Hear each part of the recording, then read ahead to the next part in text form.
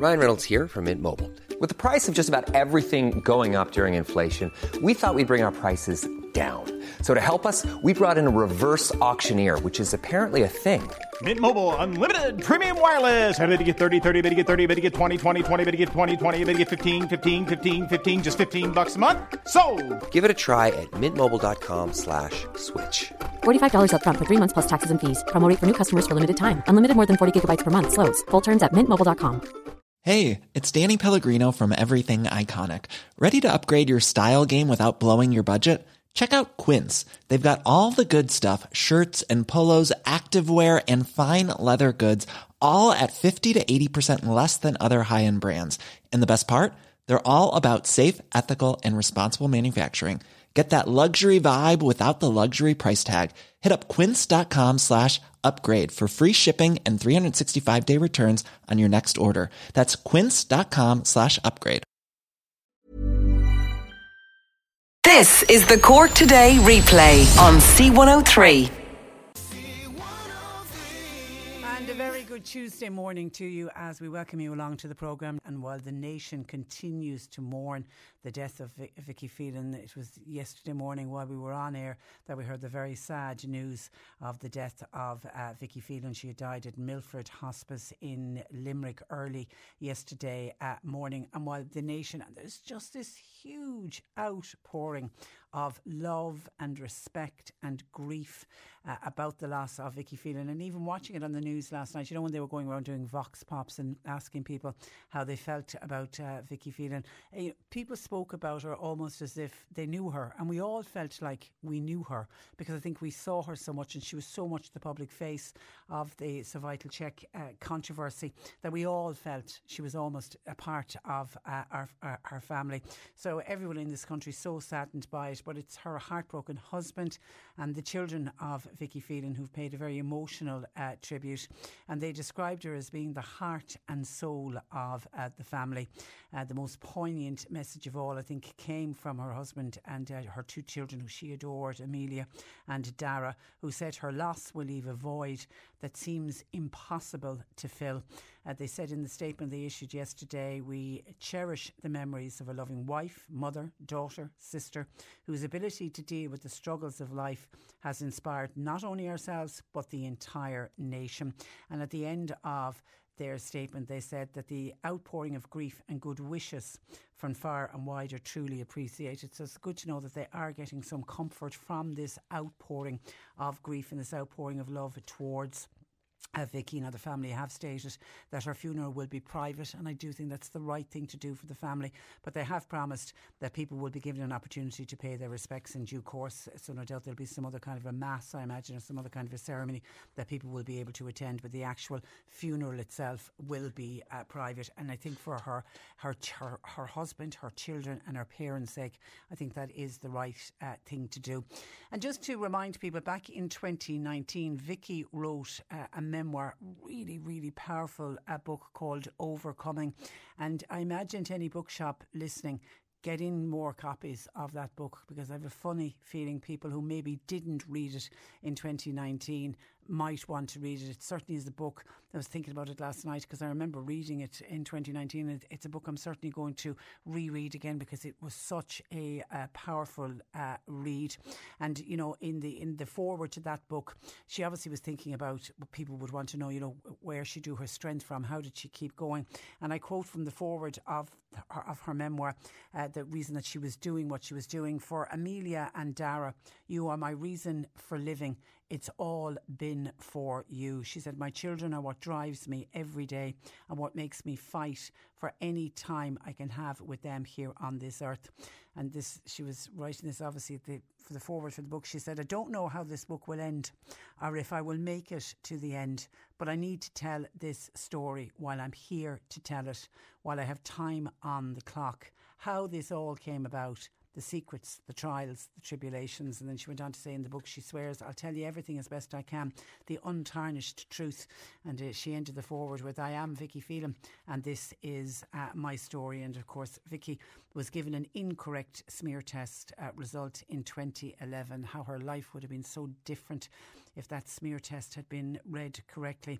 She went on then to develop cervical cancer in 2014, and at that point she was given a very, very short period of time to live, and then she realised what had happened, and actually even how she found out. She was sitting waiting to go in to see a consultant, and she was sitting with her file, her medical file. She was just flicking through it, and she happened to read on it that there had been one of her smears had been misread, and of course that then led to her going to the High Court, and she settled a High Court action in April of 2018, and she settled it for 2.5 million, but she could have got a bigger sum of money, but she refused to sign a confidentiality agreement, and if she'd signed a confidentiality agreement the deal would have been even higher. But she said no, she wasn't going to sign the confidentiality agreement, and instead she disclosed her discovery of the internal cervical check look back audit, showing how some women who went on to develop cancer had incorrect readings, telling them at the time that there was no abnormalities found. And we'll all remember that day when she stood outside the High Court in April of 2018, and it got played, that piece where she spoke outside the court, and again she was talking all about her children and how the money was going to be used to try to buy her time to get as much treatment as she could to keep her alive for as long as she could for her children. But by her going public and not accepting a bigger settlement, that triggered what then became known as the cervical check controversy, and then a series of reviews with scathing findings that the screening organisation was doomed to fail at some point because there was such poor quality assurance and oversight that none of this really should have happened. And that time in April of 2018, when she was speaking outside the High Court, she believed at that time that there was about 10 other women who were affected, but like up to late August of this year, almost 370 cases have been brought to the High Court relating to smears undertaken by the National Cervical Check Screening Programme. So, there was way more than the 10. And she had absolutely nothing to gain that day, except she was doing it for everybody else. And then she thought she was only doing it to help what she thought was going to be 10 other women. And I was thinking, my God, the bravery of that woman. She could have taken more money that she could have maybe used for treatments, more money that she could have used to set up her children. But she knew that a wrong had been done and that other women wouldn't have been aware of that wrong. Now, her solicitor, Cian O'Carroll, who's gone on to become a very good friend of hers, he's way more than her solicitor, he said that her case blew the lid off the cervical check scandal, and it led to very important decisions in so many other cases. And when he was asked yesterday about Vicky Phelan's legacy, Cian O'Carroll, her solicitor, said Vicky Phelan was beautiful. She was brave, she was tenacious, and she was an inspiration to everyone around her. And hopefully she'll remain an inspiration for a long, long time to come. She showed that when you stand up for truth and honesty with courage, you can achieve a hell of a lot. And because she continued to strongly advocate for cervical screening, she has saved so many lives. And there's a lovely piece in the Indo written by the journalist Billy Keane, who's a really good friend of Vicky Phelan's. And I'll just read you just the opening paragraph of it. Billy Keane writes, "She fought for the living and she fought for the dead, and she fought to live. Vicky Phelan died on her terms. Vicky said to a friend only last weekend, 'I'm ready to go now.' She gave her all. She did her very best." And all of the Irish papers today, every one of them, are running with front page beautiful photographs, and she was just such a beautiful woman as well. And there's just gorgeous photographs of her on, as I say, all of the papers today. But I do think the Irish Examiner have nailed it. They have literally half of the front page of their newspaper today, and of course the Examiner, big broadsheet paper, and it's a black and white photograph of just a beautiful, serene looking photograph that was taken, I don't know when it was taken, of Vicky, and she's looking skywards, and it's just a gorgeous, peaceful, serene photograph. And underneath it they simply write, "Thank you, Vicky." And of course the best tribute to Vicky is ensuring that this never ever happens again. WhatsApp that came in overnight saying, hi Patricia, listening to the repeat of the programme. Of course, the programme goes out on repeat from 11 o'clock at night. And Tommy Fleming, who was on with the programme, on with us yesterday. Tommy Fleming is just fab. Every time I hear Tommy Fleming, I automatically think of Anne Hurley in Charleville. She absolutely adores him. And of course, she got to sing. It was part of Anne's bucket list. Remember, she got to sing with Tommy on TV. And I wonder how she is doing. And actually somebody else yesterday as well, when we had Tommy on, said, I wonder how Anne Hurley is doing. And I was talking to John Paul in the office and I said, we must get Anne on. She's we're long overdue a chat with her. I keep in contact with her, certainly on Facebook. That's where social media is great. I know she had a trip to the A&E in CUH at the end of October, but I think everything's doing okay with her. But we certainly will check in with her because we are long overdue a text. So thank you to a number of people are talking about the wonderful Anne Hurley, especially when we had Tommy on yesterday, and absolutely really enjoyed our chat with Tommy yesterday, and so did so many listeners. And of course he won't be back to our neck of the woods again until February. He's got 2 dates, the first Friday and the first Saturday in February. Tommy Fleming will be playing live at the Cork Opera House. Cork Today on C103. Call Patricia with your comment. 0818 103 103. Now, last week the Dáil heard about the backlog of up to 6 months for people trying to access an appointment at an NCT centre, with one transport expert saying staff at the centres are firefighting to try to deal with the waiting lists. North Cork Fine Gael councillor Gerard Murphy says more needs to be done, especially around the Gardaí using their discretion when stopping someone who has an out-of-date NCT cert on their car. And Councillor Gerard Murphy joins me. Good morning to Gerard. Good morning, Patricia. And good to talk to you. OK, first thing, tell me about one of your constituents who's contacted you. She was stopped with an out-of-date NCT by a member of An Garda Síochána. What happened? Well, she had applied for an NCT test about 8 or 10 weeks prior to that. She had got a date for a week after the time she was stopped. She was stopped. The NCT was out, but she was due to do a test within a week. She had the documentation in the car saying that she had an appointment to do an NCT the following week. The guard, and the guard correctly, because technically speaking, he has no discretion on that. Technically said, that's not my business. And he proceeded to issue a ticket. And so the choice that the constituent had at that stage was to appeal the ticket to a section in Templemore. She did that, and she got a response back saying that the appeal was not being allowed, and that if she wanted to pursue it further, the only way of doing it was to go to court. And that the situation then could arise where the fine would be doubled and the points would be doubled. So she was not prepared to take that risk. So she paid the fine and took the points. Which is, it's €80, isn't it, and 3 penalty points? Yes, correct. Yeah. Like the situation is, there has been some discussion about this nationally. Yeah. Since the article in the Cosman, and basically some people that are commenting on it are intimating that the guards should use their discretion. Basically, the situation is the guards have the power, if somebody has an NCT, to issue a ticket on the spot, or indeed to take the car off the person if they consider. Yeah, the car can be seized. Car can be seized if the guard considers that the car is not roadworthy. So it's a very difficult situation for the Gardaí.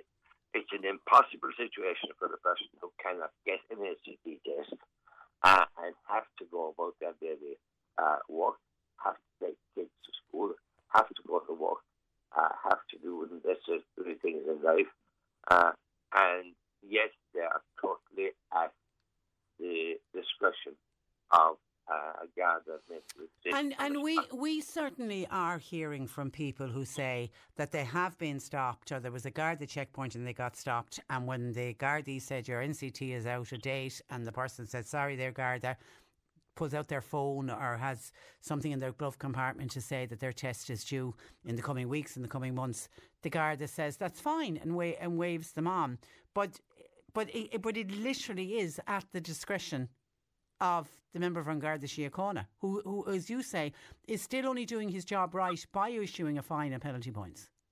Correct. It's putting the guard in a very unusual situation, in the sense that he has to decide on the spot whether not to issue the fine, and he has to decide to a certain extent, is the car roadworthy enough to continue the journey.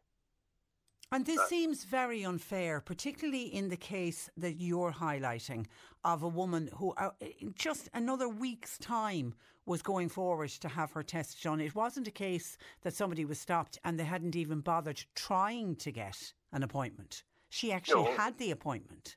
She actually had the appointment. It seems very unfair. It's just something that needs to be clarified. And it's difficult in a sense to clarify it, because the Garda's instructions under the legislation and under the law are that he should issue a ticket or seize the car. The unfortunate driver is in a situation where they can't get a test and they need their car to go about their daily business. So there needs to be some intervention by the Minister to allow that discretion and flexibility to guard the... Particularly if somebody is stopped and they have evidence that they applied in time and that they have a date. Yeah, applying time is a very difficult situation now, because it depends on which part of the country you're in. It depends on what test centre you can get to, and the waiting times for the various test centres varies enormously throughout the country. Yeah, I mean, you'll read in some articles that they'll say, the waiting time is like 24 and a half days. In reality, in some parts of the country, you can be 6 months. Here in Cork, it's particularly busy. You can be 6 months for some of our NCT centres. The figure that's been mentioned is an average figure throughout the country. But the local test centre that a person locally is used to going to, a test centre within a reasonable distance of the wait time could be 2, 3 months, 4 months. And of course, the problem is that the NCT centres themselves say that they have recruitment issues. I mean, do we now need to look at Applas, the company who run the NCT centres? I mean, how do we get around their recruitment issues? Patricia, we have to accept they have a recruitment issue, and there is recruitment issues not only in NCTs but in an enormous amount of jobs around the country at this point in time. But we managed to do this during the COVID situation by extending the life of the NCT by 3 months first, I believe, and by 6 months then. There's a solution. So there is a methodology already established at the government and the Minister used during COVID in order to deal with the situation. They didn't want people making unnecessary journeys during COVID, and they extended the life of the actual certificate in order to avoid that. That could be done at the moment until they get their house in order with recruitment. Yeah, and then give the company 6 months to work through this backlog. Correct. Yes. But I was also reading yesterday evening, Gerard, that people failing to show up, more than 65,000 people failed to show up for their NCT so far this year. People need to cancel the appointments on time so that they can be reissued to other people. Patricia, there is absolutely no excuse for that. If people make an appointment, unless they have a reasonably genuine, a very genuine excuse, And it will happen at times that people will not be able to make it, particularly elderly people or people that may be sick, might just, but they should make the cancellation as quickly as possible so that somebody else can take it up. Yeah, because, a number of people are still pointing out, including Michael, who said, I was trying online for an NCT. I was having no luck at all. The dates were too far away from when my NCT cert was going to be expired. So I rang the NCT number on their website. I got through to a person who booked the Blarney Test Centre for me. You can ring Dublin 4135992. And and I did the other trick that people advise: if you wait up until midnight and go on, they often put up other dates that have become available. But even allowing for all of that, there's still a huge amount. 360,000 people are still waiting to do an NCT. And by the way, Michael, Gerard, a couple of people, thank you for that, Michael, a couple of people are asking the constituents who you were talking about, did she pass the NCT the following week, or do you know? Yes. She did. Oh, bless her heart. Oh, God. Just God. Yeah, I feel so sorry for her. There was just such a horrible thing to have happened to her. OK. Listen, Gerard, thank you for that. And thanks for joining us. Pleasure. Thank you very much. OK, good morning to you. And I do think that could be a solution while we get through this backlog and while the NCT centres sort out their recruitment issue. If we extended the NCT certs a little bit, like as Gerard said, we did it. We were able to do it during COVID times. Why can't we do it now? Because people are fearful now driving around without an NCT for fear that they're going to be stopped. The fine is bad enough, but the sting in the tail as well is to get penalty points. And remember, if you get 12 penalty points, you're off the road. 0818 103 103. John Paul taking your calls. And actually, when I mentioned the Blarney Test Centre, if anybody recently had their NCT at the Blarney Centre, somebody is wondering, do you still have to stand outside the Blarney Test Centre? I'm assuming that was done during COVID times, was it? Could you imagine last week with all the rain? Well, certainly I had an NCT done in the Charleville Test Centre about 2 weeks ago now, and I didn't have to stand out in the rain. We were able to allow to sit in the waiting room. So does anybody know, anyone who had an NCT done recently in Blarney, are people allowed inside to sit and wait while their car has been processed? And somebody else says we need to close down the NCT centres. You can't do that because they're under a contract. We need to look at the way we operate NCTs. They should be given out to garages, a little bit like what they do with the MOT in the UK.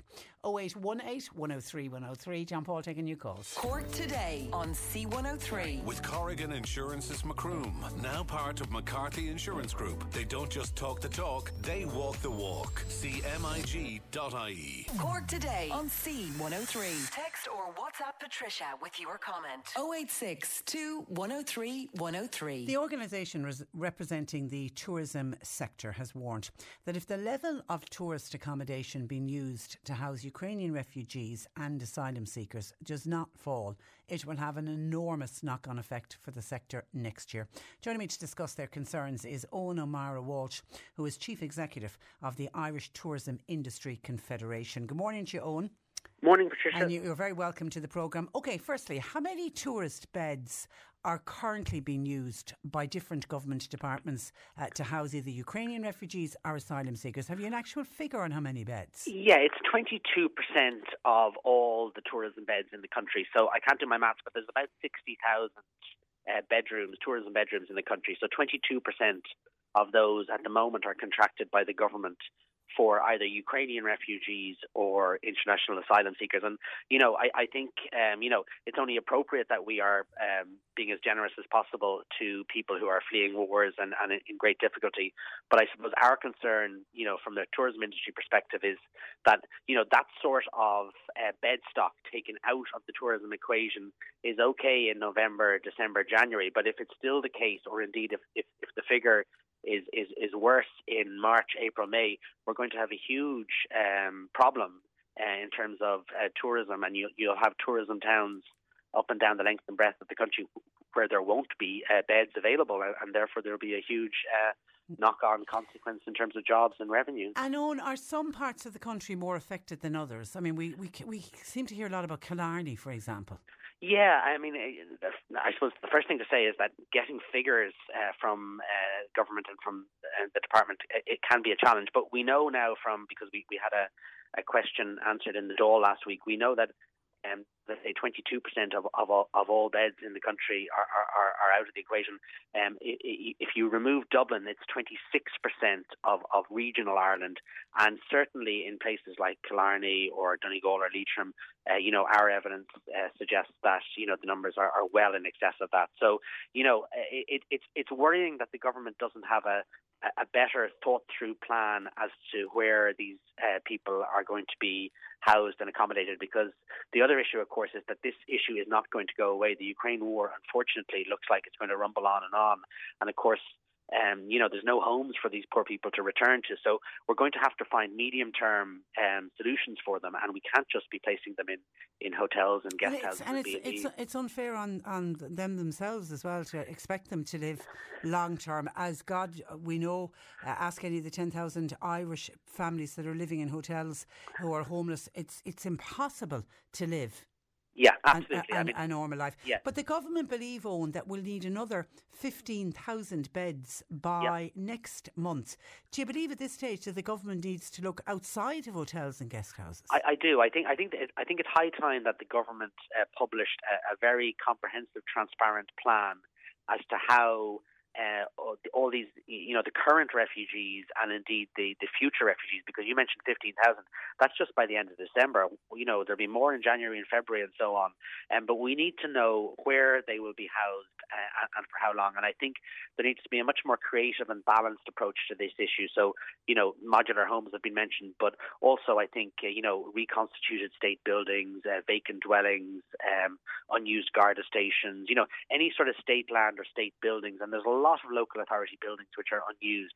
They need to be reconverted into refugee and asylum seeker space, because we can't depend on the bed stock within the tourism economy, because if that's the case into next spring and summer, there's a whole raft of unintended consequences which will really damage jobs and revenue and tax receipts for the government. Yeah, because hotels that are full in an area but not with tourists has a wider impact on the local economy, doesn't it? I mean, because obviously the tourist spend isn't going to be there.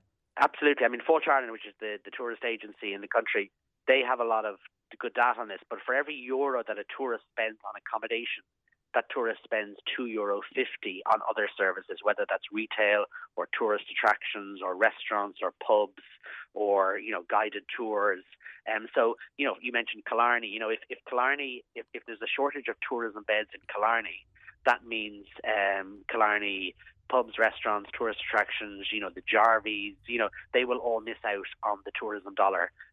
So, that massive unintended consequence is something that we have to avoid.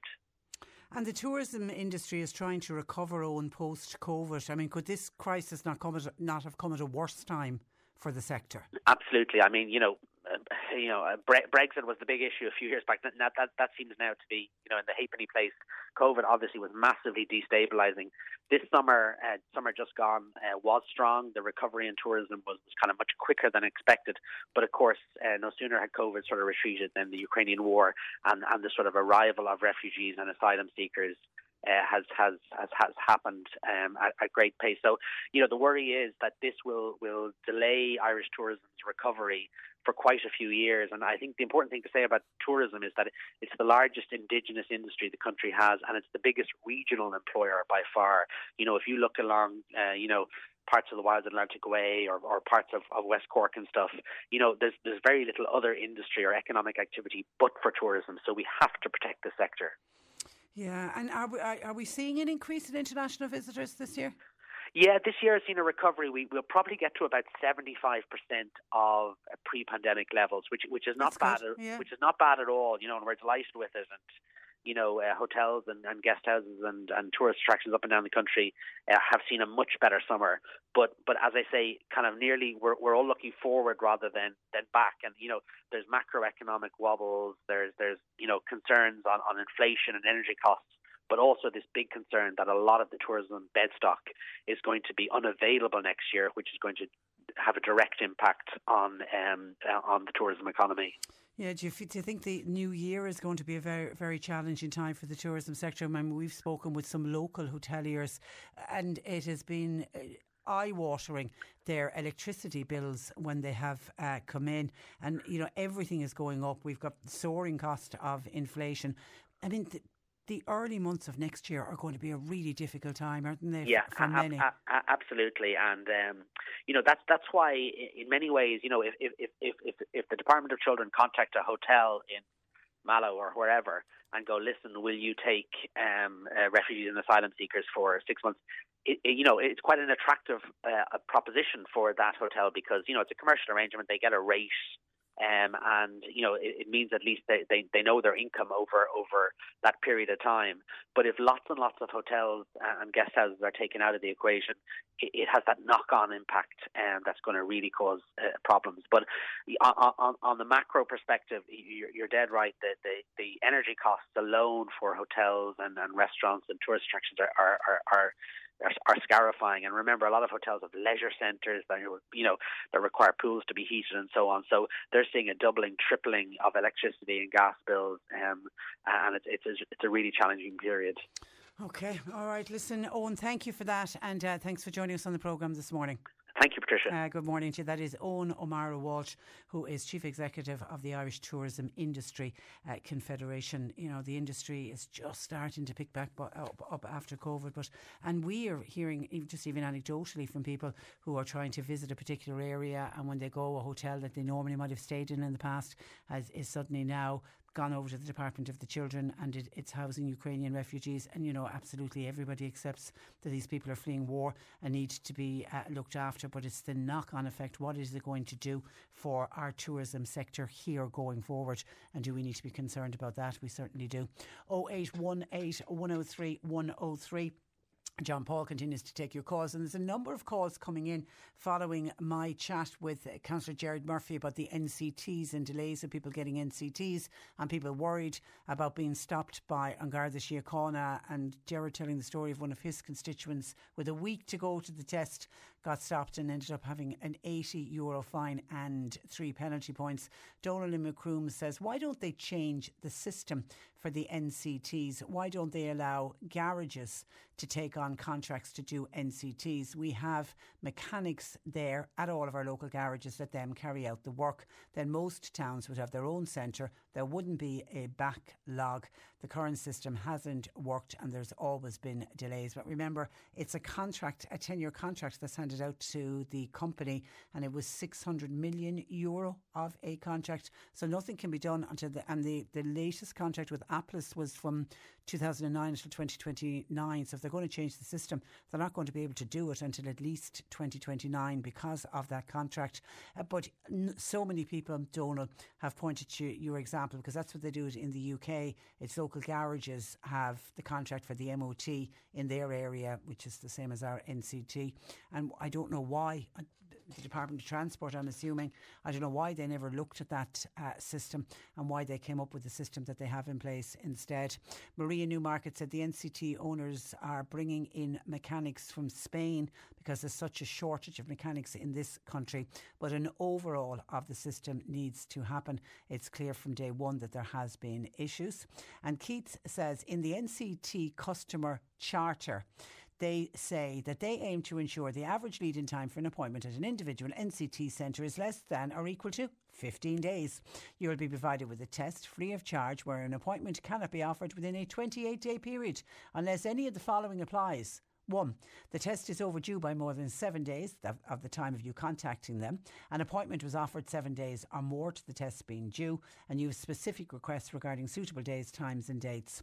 You've been declined or rearranged 2 or more appointments, you failed to attend an appointment, or you've previously accepted or requested an appointment outside of the 28-day period. They should be pulled up on this, and everyone should be offered a free NCT. That is from Keith. And Keane in Middleton says, the last time that this happened, because we have had backlogs in the past, Killian is right. He said the last time it happened, he remembers that the NCT centre in Little Island remained open 24/7 to clear the backlog. At the time, people were saying, sure, who'd go for an NCT at 3 a.m. in the morning? But Killian said people did, because people didn't want to be driving around without an up-to-date NCT. Many people would work shift work, so it would suit them to go in the middle of the night. It cleared the backlog in the past. Have they considered the centres opening 24/7? Now, we could put that suggestion to the powers that be at the NCT, but I imagine, Killian, what they will come back and say the difference this time is, firstly, it's unprecedented, the number of people waiting for an NCT. 360,000. The last time we had backlogs, I think it was around 150,000 to 200,000, so we're way off what the previous backlog record was.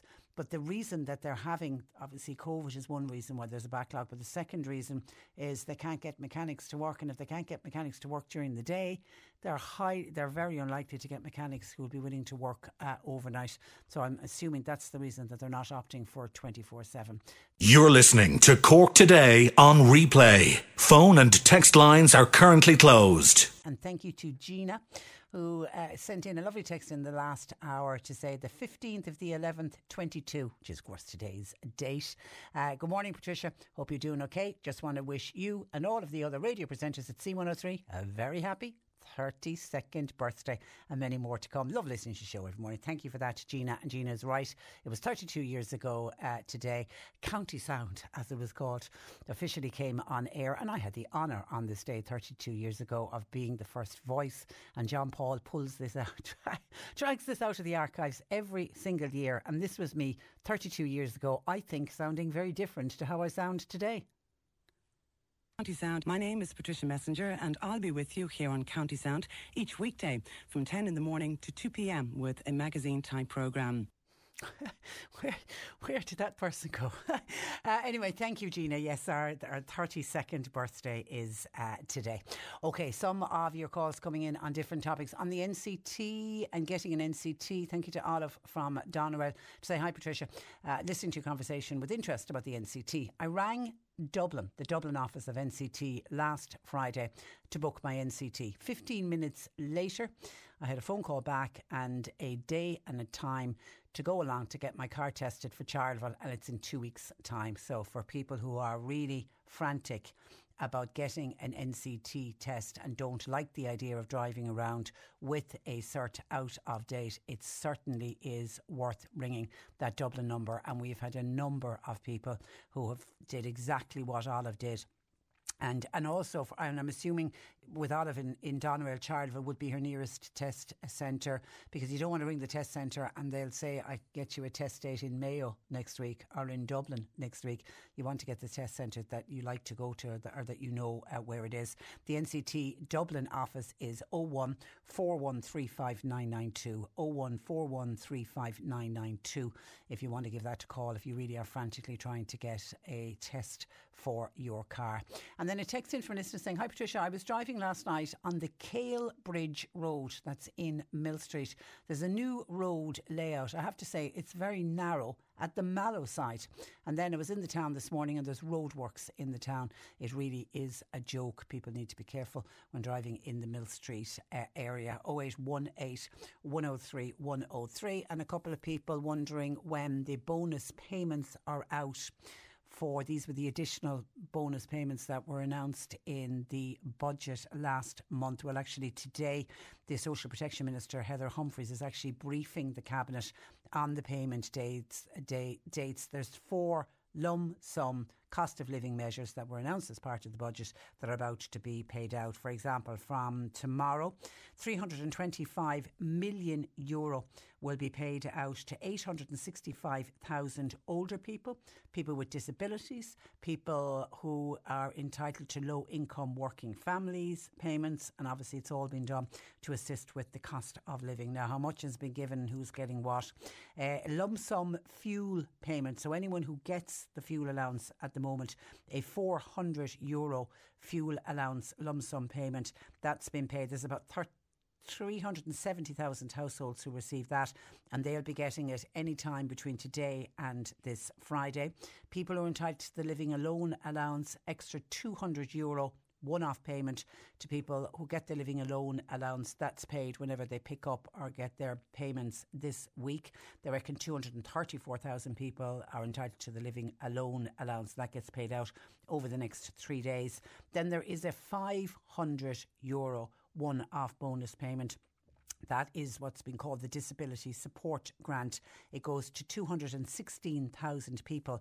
Anyone who currently receives a disability allowance, anyone who's on a blind pension, or anyone who's on an invalidity pension, they will be paid that extra €500, and you'll pick it up if you go to the post office. You'll pick it up when you normally pick up your weekly payment, or if it's paid into the bank, whatever day it's paid into the bank, you will notice there's an extra €500 gone in this week. And there's also an extra €500 lump sum payment to be paid out on the working family payment, and these are people who are at work, and they are what we class the working poor. There's 44,000 families, and the working family payment is generally paid out on a Thursday. So this Thursday, those families will get an extra €500.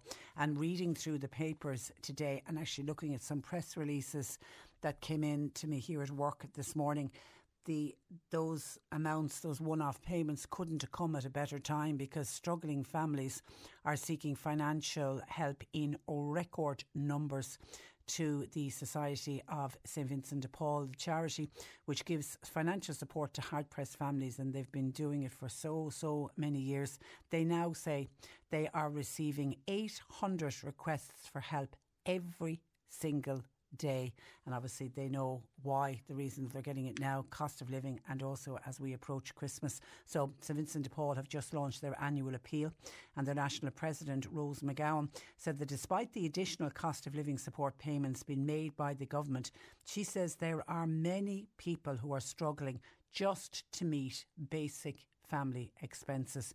Now, last year they had a record-breaking number of pleas. 191,000 came to them for some kind of cash support, and the charity fear that the number is going to be even higher this year.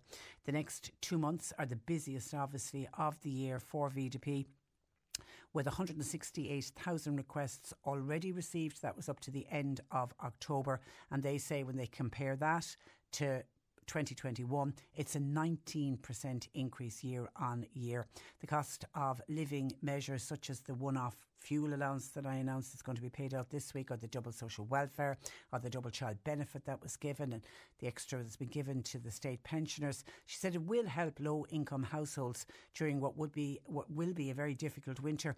But Vincent de Paul are also pointing out that these measures are only temporary, so they're very worried that many of the families will continue to struggle into next year. So there's a huge appeal going out on behalf of the Society of St Vincent de Paul, and if you have any extra to spare, please consider them. And of course there's so many wonderful local conferences who do work locally and look after local people in your area. And then, talking of the Society of St Vincent de Paul, we've put out our appeal to any charity or any community group or voluntary group. If you produce a calendar every year and you're doing it as a kind of a fundraiser for your group, for your organisation, or maybe for a local charity, to get us in a copy of your calendar so that we can give it a mention and let listeners know in your area that your calendar is on sale. And we put that appeal out a couple of weeks ago. Well, a beautiful calendar arrived today, and it's on behalf of the Bandon Art Group. And the proceeds from the sale of their calendar, would you believe, goes to the Society of St Vincent de Paul. Now, it's the Bandon Art Group. So what do you think is in the calendar? Yes, the most gorgeous paintings done by members of the Bandon Art Group. And I was flicking through it this morning when the calendar arrived, and they are just absolutely stunning, each and every one of them. And there's a gorgeous one that caught my eye. It is the Blacksmith. It's a pen and ink drawing by Jack Cornhouse, and of course anyone in Bandon will know the bronze statue of Billy the Blacksmith O'Connell and his anvil in Shannon, and it's a pen and ink drawing based on that. It is just beautiful, but just gorgeous, really beautiful paintings. And can I say, what a talented bunch of artists they have as part of the Bandon Art Group. So their calendar is now on sale for 2023. And what I love about it, and I don't think I've seen it in any of the calendars we've done on previous years, they also have an extra page in the calendar, and it's for January 2024. And I always find that when you come to December, and you're particularly if you're trying to write, like I use my calendar at home, to write in events that are happening or appointments that have to be made. And of course, when you come to December, when you want to put something in, if you don't have your 2023 calendar or your next year's calendar handy, you're like, oh God, I have to put a postie up to remind me to put that appointment in for January. So well done for including January of 2024. So it's a 13-month, actually it's a 14-month calendar, because I've just realised they've got December of 2022 in it as well. And it's each different page then that you turn over at the calendar has a different painting by one of the very talented artists who make up the Bandon Art Group. And the calendar is on sale locally in the Bandon area, with the proceeds going to the local Society of St Vincent de Paul. And you can check it out on their Facebook page, which facebook.com/Bandon Art Group. So congratulations to everybody involved in Bandon Art Group. And the calendar is priced at €10. And I do know it's available at Bandon Books Plus. So I don't know if it's also available locally, but it's certainly available in Bandon Books. Well done, and congratulations. It's a super and really high quality calendar as well. And let me remind anyone else, if you are involved with producing a calendar for 2023, get it in please, so that I can let listeners know that your calendar is on sale, because it's a little bit like the buying of the Christmas cards. When you buy Christmas cards, try where possible to buy charity Christmas cards. And I also feel the same with calendars. We all like to have a calendar in the house, try and support a good cause or a local cause in your area. 0818 103 103. John Paul's taking your calls. You can text or WhatsApp 0862 103 103. C103 Jobs. Dano's Super Value in Mallow, they're recruiting full and part-time staff for checkouts, for the shop floor and for their deli departments. CVs please are your email to 344-mallow-hr@supervalue.ie. General operatives are needed to join a traffic management team that's in the North Cork area. You can call 083 020 8471. Qualified mechanic is wanted to work in the Kinsale area. Emails please to brennanmotorskinsale@gmail.com. And the Hibernian Hotel in Mallow currently have openings for full and part-time bar staff.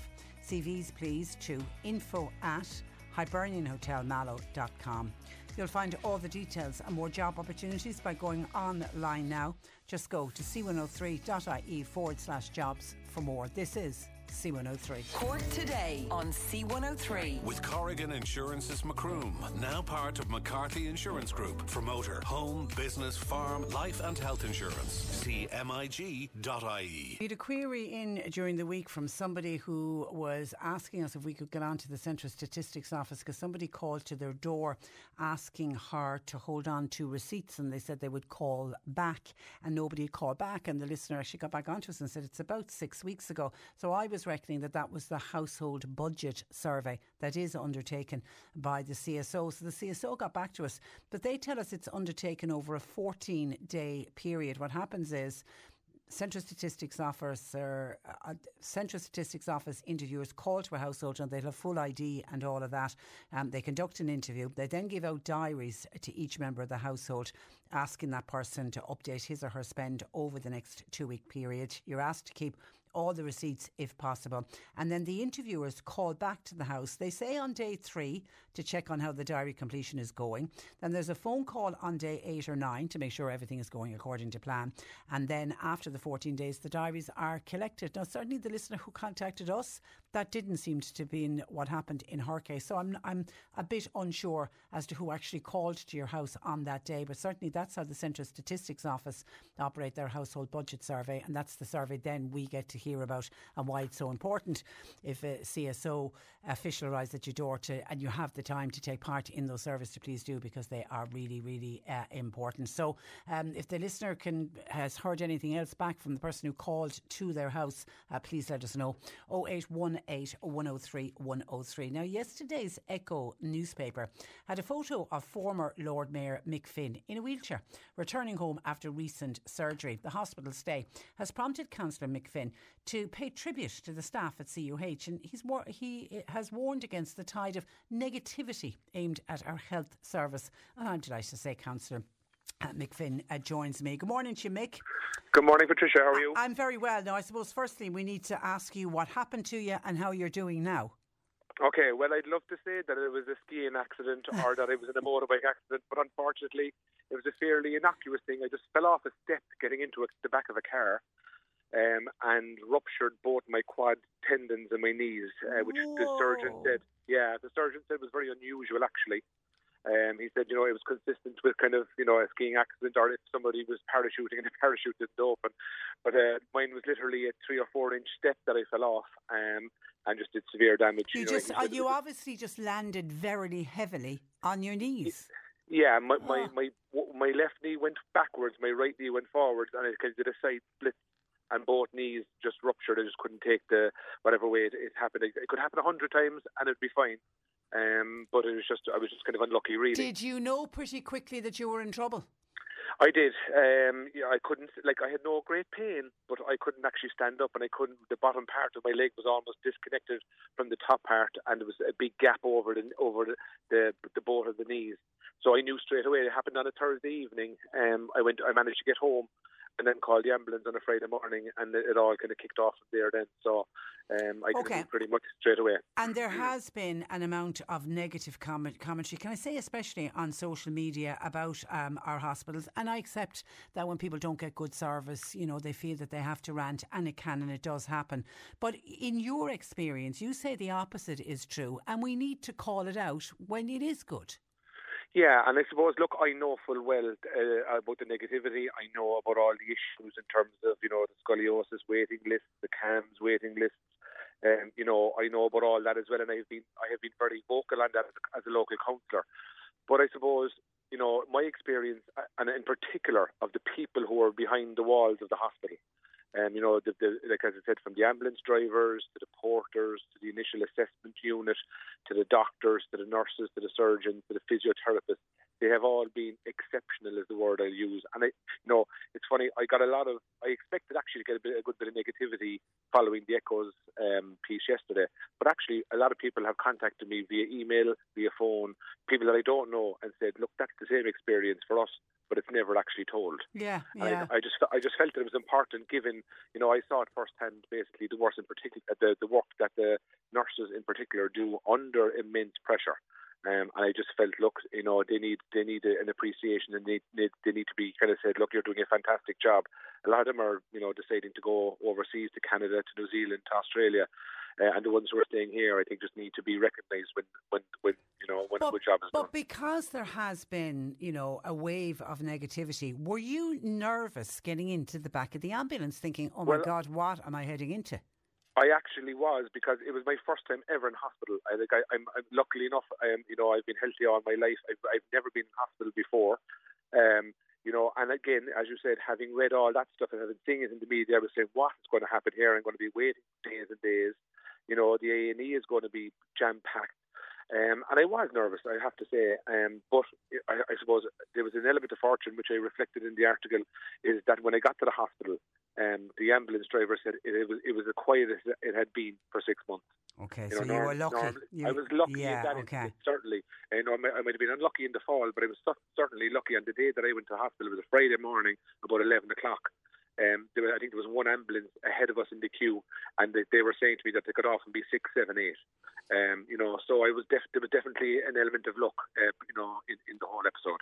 But we also need to point out, before somebody texts in or phones in, you don't know when you were at the hospital. You didn't get any sort of preferential treatment. Absolutely not. I knew nobody at all in the hall. I actually did end up knowing one of the nurses who came in on one of the nights that I left, but I didn't ask for any special treatment. People didn't know. You mentioned me there as a former Lord Mayor, which some people might say, that's the reason I was looked after. Well, people didn't know that. Yeah. And actually, I have already said it today, since they saw the article on the Echo. One of the nursing staff texted me and said that she hadn't realised that. So I actually, but what was key actually to me was that there was another 4 people in the same ward, and they actually told the same story. That their experience had been very positive of their, access to CUH and their nursing care and their care while there. So I suppose it wasn't unique to me on that particular occasion.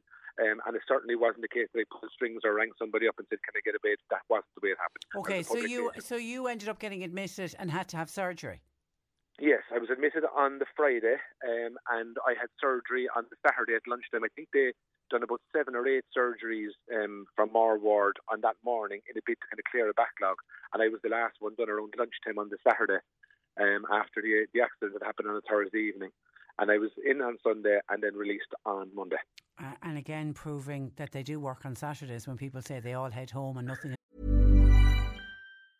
When you're ready to pop the question, the last thing you want to do is second-guess the ring. At BlueNile.com, you can design a one-of-a-kind ring with the ease and convenience of shopping online. Choose your diamond and setting. When you find the one, you'll get it delivered right to your door. Go to BlueNile.com and use promo code LISTEN to get $50 off your purchase of $500 or more. That's code LISTEN at BlueNile.com for $50 off your purchase. BlueNile.com, code LISTEN. Hey, I'm Ryan Reynolds. At Mint Mobile, we like to do the opposite of what Big Wireless does. They charge you a lot, we charge you a little. So naturally, when they announced they'd be raising their prices due to inflation, we decided to deflate our prices due to not hating you.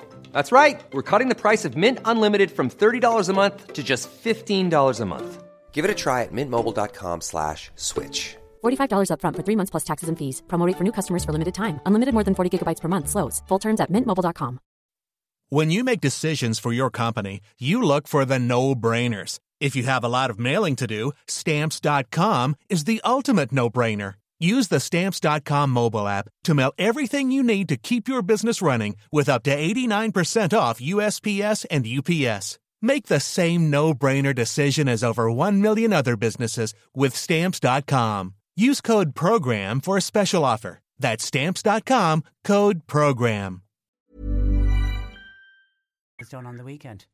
Yeah, no, I don't know if that's a regular kind of practice. How common, yeah. But it certainly was that weekend, and I think I heard them saying that they were doing them in the bid to kind of clear some of the backlog that had been built up. Okay, stay there because George in Dunmanway has a similar experience. Good morning, George. Good morning, yes, sir. And you've been listening to Mick there. I have, yeah. You would say you've been in CUH a number of times That's recently, correct, unfortunately. Yeah. Hopefully you're doing okay. You feel, what did you think about the care? I think I couldn't have been better, that's honest. I've been in a few hospitals and they're absolutely brilliant. Did you go in through A&E? I did, yeah. And I couldn't be looked after but better, let's be honest. And were you in A&E, George, on any of the days when it was very busy? Yes, indeed, I was, pretty busy. But to my amazement, they were so good. And did you have to wait long? Not very long indeed, I was not. And staff working very hard? Oh, very flat out, completely running. And everyone nicer than the other. Okay, so and when you hear people give out about the hospital, I do get angry over it. Do you? Get upset? They're doing the very best they can. Yeah. Under severe pressure. Yeah. Okay. Thanks for that, George. And I do think that's the message. It's for the staff that are working there. I always feel for the staff when there is a level of criticism because everybody takes it personally and takes it on board. So I read your article with great interest in the Echo yesterday. You experienced one rather disruptive patient who was really making everybody's life miserable. Yeah, and just before I go into that, I mean, the A&E was actually still very busy when I got in there. I suppose with the access part of it was quick. Like, I still had to wait maybe, 3 or 4 hours to see a doctor later on, which, again, was reasonable time. But it was actually extremely busy. There was lots of different people, lots of young children with coughs and colds. There was a couple of foreign people. There was people, that they had actually difficulty explaining what was wrong with them. So it was actually a very busy inside within, just beyond the access point to the A&E. So they were under severe pressure even then. But yeah, on one particular night, I think it was on the Saturday evening, after all the surgeries, we had everybody in the ward, all 5 patients had surgery that morning. And there was a late person, a person came in late and had something had happened. I think he had been in an assault, but was very disruptive after waking up. He had obviously given him a sedative or something and woke up at maybe about 1 o'clock and was shouting and roaring all night, giving out to the nurses, the doctors, the security staff had to come up. There was a guard that had to come up. And it was just very disruptive, and it was actually awful for the staff. Whatever about us, not being able to sleep, we probably wouldn't have had anyway following the surgery. But, the pressure that it put on the staff, and it took up everybody's interest for the guts of 3 hours between 1 o'clock and maybe 3 o'clock. He discharged himself the following morning, having had a gaping wound and was advised not to. But just left and said he knew what he was right for him and walked out. But I suppose the point is the nurses had to deal with it. There was a doctor had to come up and deal with it. There was security guard, and it was. I suppose again it was just a snapshot of some of the things that they have to deal with up there. Yeah, and you're thinking, they're busy enough as it is without the waste of time in dealing with somebody like that as well. Must be really frustrating. And I'm sure that happens. I'm sure that happens quite a lot. It does, and I heard of people, in the Mercy Hospital at the weekend, where similar things happen. And they're under savage pressure in there as well, being city centre based. And again, that's a regular occurrence there also. So, whatever about the time, it's the energy that it saps out of the staff, who probably, finish up a couple of hours later, go home, have a rest up, and then they're back in again that evening. I remember one of the staff kind of said, is that person gone, and kind of breathed a sigh of relief because, as you said, they have enough to be dealing with. Yeah, 100%. So from start to finish, you reckon your care was outstanding? It was outstanding, yeah, and I'm currently getting physio at the moment again, which has been excellent. I just, as I said, and I've heard, anecdotally over the years, I've certainly heard bad stories, and I've represented people to the HSE who've had difficult experiences, particularly in the adult mental health, in the child and adolescent mental health system, who can't access it. But I have heard, and you probably have heard, that it's a good system once you get into it, and that was certainly my experience. From, as I said, from start to finish, the empathy, the level of care, the professionalism, the interest in the patients was just top drawer. As I said, that was as a public patient, it wasn't as a private patient, and I'm sure. There are. I know there now are plenty others because they've been coming out of the woodwork almost saying, our experience. And I'm not saying that it's perfect, not by a long shot. And I think that's to do with maybe senior management in the HSE that need to look at what's going well, which is I think the level of care and the staff that they have. But some of the management structures that are clogging up a lot of these services, when you think that there are almost 900,000 people on waiting lists in the country, there's something wrong somewhere. Yeah, and our greatest asset in the health service are our wonderful staff. They really are, and they so have to be looked after. And so you're doing okay. Are you walking and everything now? And I'm back driving. Maybe about a week. That happened about 7 or 8 weeks ago. I'm back driving about a week. I was back to work the following week, kind of online, albeit remotely, and working from home. Because as I said, my hands weren't broken and my brain was still functioning somewhat. But it's been slow progress. It's difficult still walking and sitting down and standing, going up steps. It's really difficult. So the physio has been tough, and that will keep going for another month or two, I think. So, that's here's to a full recovery, and look after yourself, particularly getting in and out of cars and up and down steps. We don't need you falling again, Mick. And skiing, of course. The skiing. Pity now the skiing is gone. All right, listen, Mick, pleasure to talk to you. Thank you for that. Thanks very much. Thanks for joining us. Former Lord Mayor, Councillor Mick Finn, on his experience of excellent care at CUH. And thanks to George, who also joined us from Dunmanway. 0818 103 103. And a shout out to one of our listeners, Maura, who's sent in a lovely WhatsApp to say, relaxing here in Dubai while visiting my daughter and listening to your programme. It's great to be able to tune in from afar. Keep up the good work. Regards, Maura. Oh, Maura, you lucky thing. You're not missing anything weather-wise over here, so enjoy Dubai. And yeah, it is always great. You can bring C103 with you no matter where you travel in the world. Cork Today on C103 with Corrigan Insurance's Macroom, now part of McCarthy Insurance Group. They don't just talk the talk, they walk the walk. CMIG.ie. You're listening to Cork Today on replay. Phone and text lines are currently closed. Time for our monthly insurance slot with Paul Kavanagh of McCarthy Insurance Group joining me. Good morning to you, Paul. Oh, he's gone. He was there a moment ago and he's just disappeared. Okay, we will get John back on, or get Paul back on the line. And actually, I can just see a question coming in with regard to NCTs. And it's an interesting one on if somebody fails an NCT test. So I'll put that question to Paul. So while we're waiting for Paul to come in, come on. John, one of our listeners, says, Patricia, the staff at CUH are wonderful, but they are under enormous pressure. The hospital is overwhelmed and staff are leaving because of understaffing and stress, particularly in the A&E department, says John. Yeah, and we have a big worry about the amount of young people that young nurses and doctors who literally are going, and they're going to places like Australia, who are recruiting hard to get Irish medical staff, can I say, because our staff are so highly trained and they're much sought after around the world. So it's certainly a problem going forward that we need to sort out. Paul Kavanagh, fingers crossed you'll be on the end of this phone line from McCarthy Insurance Group. Good morning, Paul. Good morning. Sorry, and what happened there? there. Okay, now we were talking about NCTs on the programme earlier on and people having problems getting NCT, but that prompted James in Cloyne, when he knew you were joining us on the programme, to say, if a car fails an NCT test and you're handed the keys back and you're told what's wrong with the car, and then you drive off, there's a sticker sometimes placed on the car saying that the car isn't safe to drive. But obviously you've got to get it from the NCT centre to get it to the garage to sort out the problem with it. James is wondering, does that cause problems for your insurance if, God forbid, something happened on the way home while you were going to the garage to get it sorted? Well, it would cause problems for your insurance. If I have not come across it, Patricia, to be honest with you, okay. I've come across small items happening like the wipers, lights and bits and pieces like that. So they would be no problem. You're given time to go and get them done. However, if it's a serious problem like ball tyres, or the handbrake not working, or the brakes malfunctioning, then I'd say you have a problem, because you have a duty of care under every insurance policy, under the Road Traffic Act, to make sure that your car is safe on the road. You shouldn't be waiting for your NCT to tell you if there's something wrong with your car. Well, that's number one.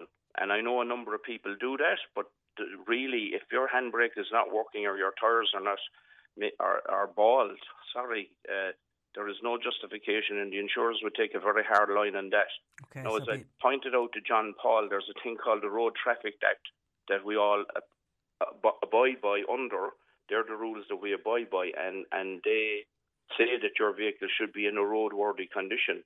Now, if there was an accident, and as to give some relief here, the Motor Insurance Bureau, if the insurance company decided that they weren't paying for the accident, the damage done or the injuries caused, then the Motor Insurance Bureau would step in. But what your own insurer would probably do is not cover the car itself or you. So the main advice here is to make sure that if you've got a defective car, do not take it there in the first place. It's just in case you ended up, as James said, in an accident on the way home. Okay, and then if, God forbid, you did end up in an accident, we want to talk today a little bit about an excess on a claim, be that for car insurance or indeed be it for house insurance. Can you just explain what that what it means? Yeah, absolutely, Patricia. And it seems to be the word that, I suppose the government have said to the insurance companies, we need more plain English. So we're trying to explain these things to people. So the excess is the amount that you have to pay, the amount that you are responsible for in a claim. So if you have an excess of €300 on your car policy, which is fairly standard, and the same on a house policy, then you're responsible for that amount yourself. So if the claim for damage to your car was 5,000, then they would deduct the €300 and you'll get 4,700.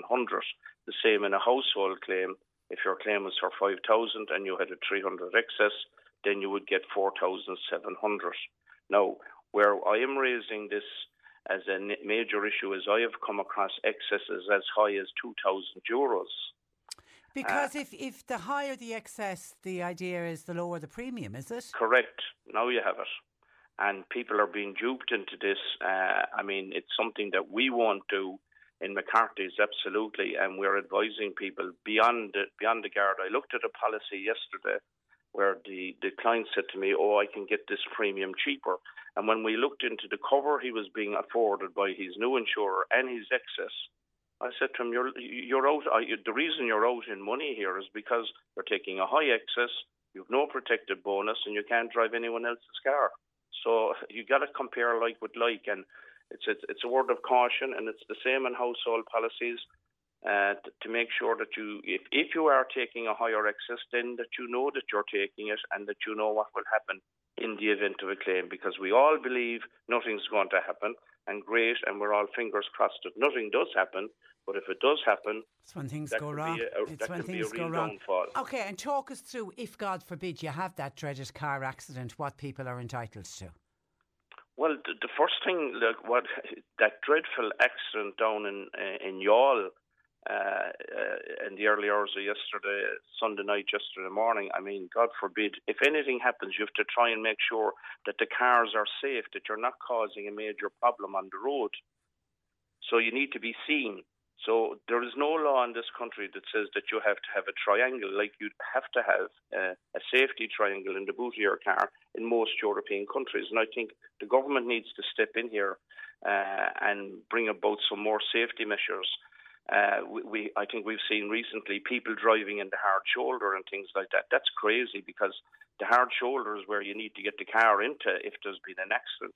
So the first thing that you do, if in the event of an accident, I always say to people, well, first of all, is there someone injured?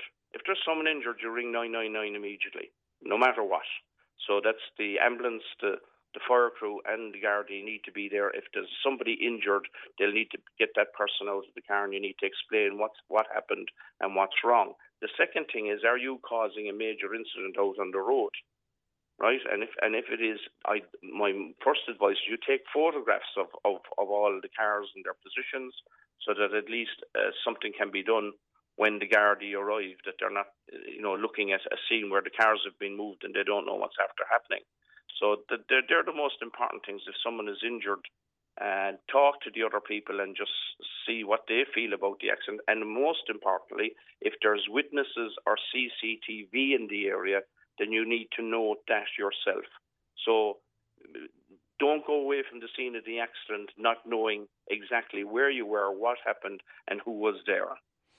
Okay, and you, young drivers who modify their cars, Paul, we've had a couple of questions in about this, particularly from the parents of young boys and girls do it as well, but worried about their insurance if the car has been modified.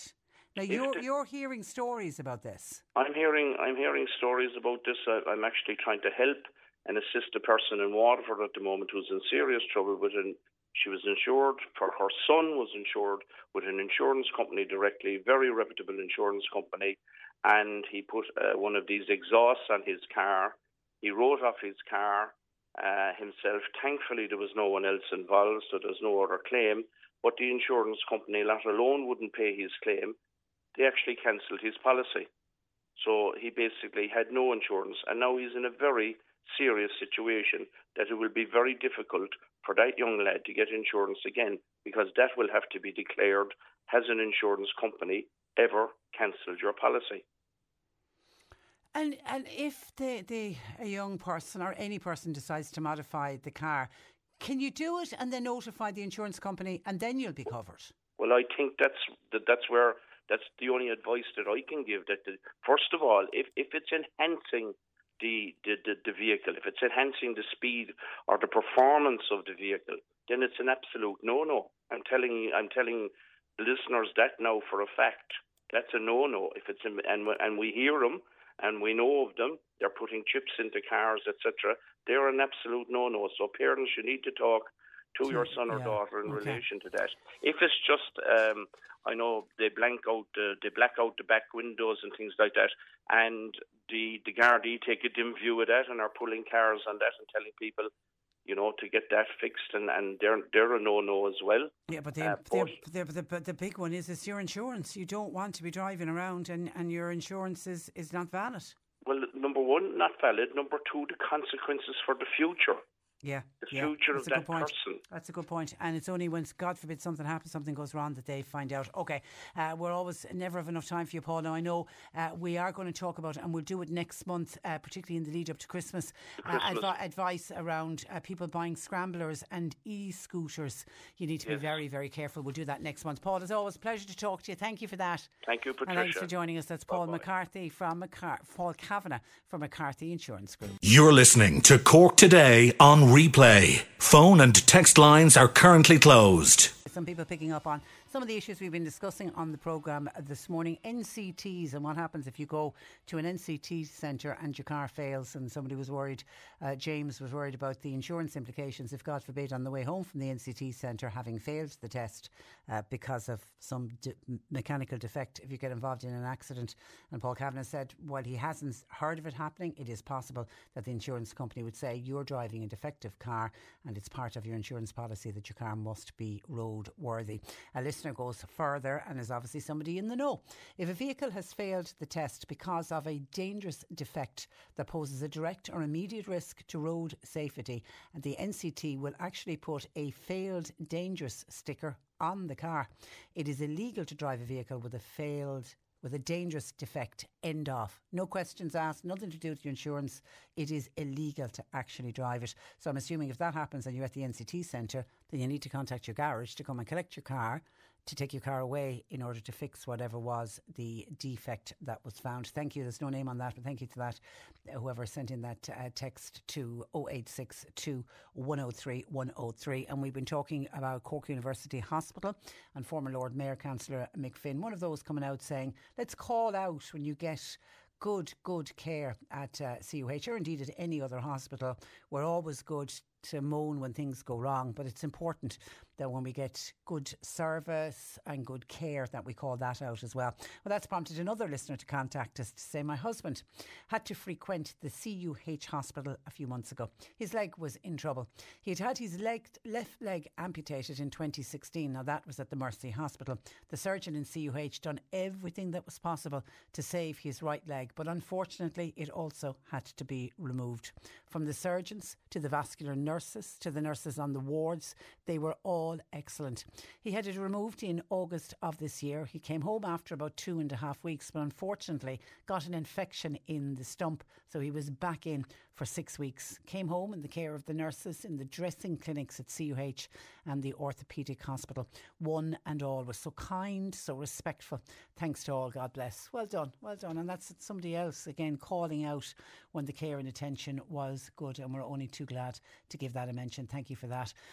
This one then came in, well, it's on health, but it's to do with dental health this time. Maura in Mallow says, Patricia, could you please find out, can a patient who has had nitrous oxide for sedation at the dentist, will they be able to drive home after the appointment? And that's from Maura in Mallow. Now, I don't know if it's Maura herself is going to the dentist and is getting sedation with nitrous oxide, or if it's a family member. So I did a quick Google search on the 5 top things you need to know if you end up taking nitrous oxide. First thing I was thinking, nitrous oxide, that's laughing gas. And it is laughing gas. And it's actually one of the oldest sedations. It's been used for centuries. And it's still, and I didn't know this, it's still one of the most commonly used anaesthetics. And dentists in particular love to use it for a number of reasons. Firstly, because of the depth of the sedation that can be given, and it can be increased. It also works very rapidly in 2 to 3 minutes, and it's great for younger patients with a disability, or really anyone who's got dental anxiety. And I know there'll be a lot of people listening to the programme saying, hands up, I suffer with dental anxiety, because it can calm them, it gives the numbing effects that's needed by the dentist, and there are no needles required. So nitrous oxide is very safe. It doesn't damage any of your internal organs. It's in fact the only real danger from using nitrous oxide when administered by a professional, obviously in this case the dentist, are the disorientating effects, meaning you could trip or fall if you stand up too quickly. But thankfully, even if you were to get those effects, it only lasts for about 3 to 5 minutes after the mask has been removed. So I'm assuming if you're in a dental chair, the mask is put on, you get the nitrous oxide, you get the sedation effect, and then the dentist does what the dentist has to do, and then the mask can be removed afterwards. And obviously they leave you in the chair until they know that you are fully recovered. You will not experience any hangover effects from the nitrous oxide, and you will be able to safely drive yourself home after the procedure. There you go. And and obviously it's been used by a local dentist here, because Maura has contacted us. So no, Maura, if it's for yourself, you are very safe to drive afterwards. And thank you to Anne in Lepp. wishing us a happy 32nd birthday here on C103. Thank you for that. Now, I also got in a text with a poster from a teenage disco from a listener. And it's a teenage disco. I don't know if I can see the date is on it or not. It's on.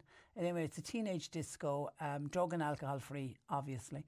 It's on from 8 to 11. It's €18 to get in. 13th of November it's on. Is it €18 to go to a teenage disco? Goodness me. Anyway, it's so it's for the teenage disco. What are we talking? 13, 14, 15-year-olds? But it's a pyjama party teenage disco. And the listener who's contacted us has sent us on the poster about this disco for young people, for teenagers. She said, I can't get over how degrading to young girls this will be to have a pyjama party for a teenage disco. It's very obvious what young girls will wear to this disco. As parents, we try our hardest to keep our sons and daughters safe. I find this totally disgusting. And how do other parents of teenage children feel? Now, see, I don't have a teenage son or daughter at the moment, so I don't know. Is it very common to have a pyjama party for teenagers?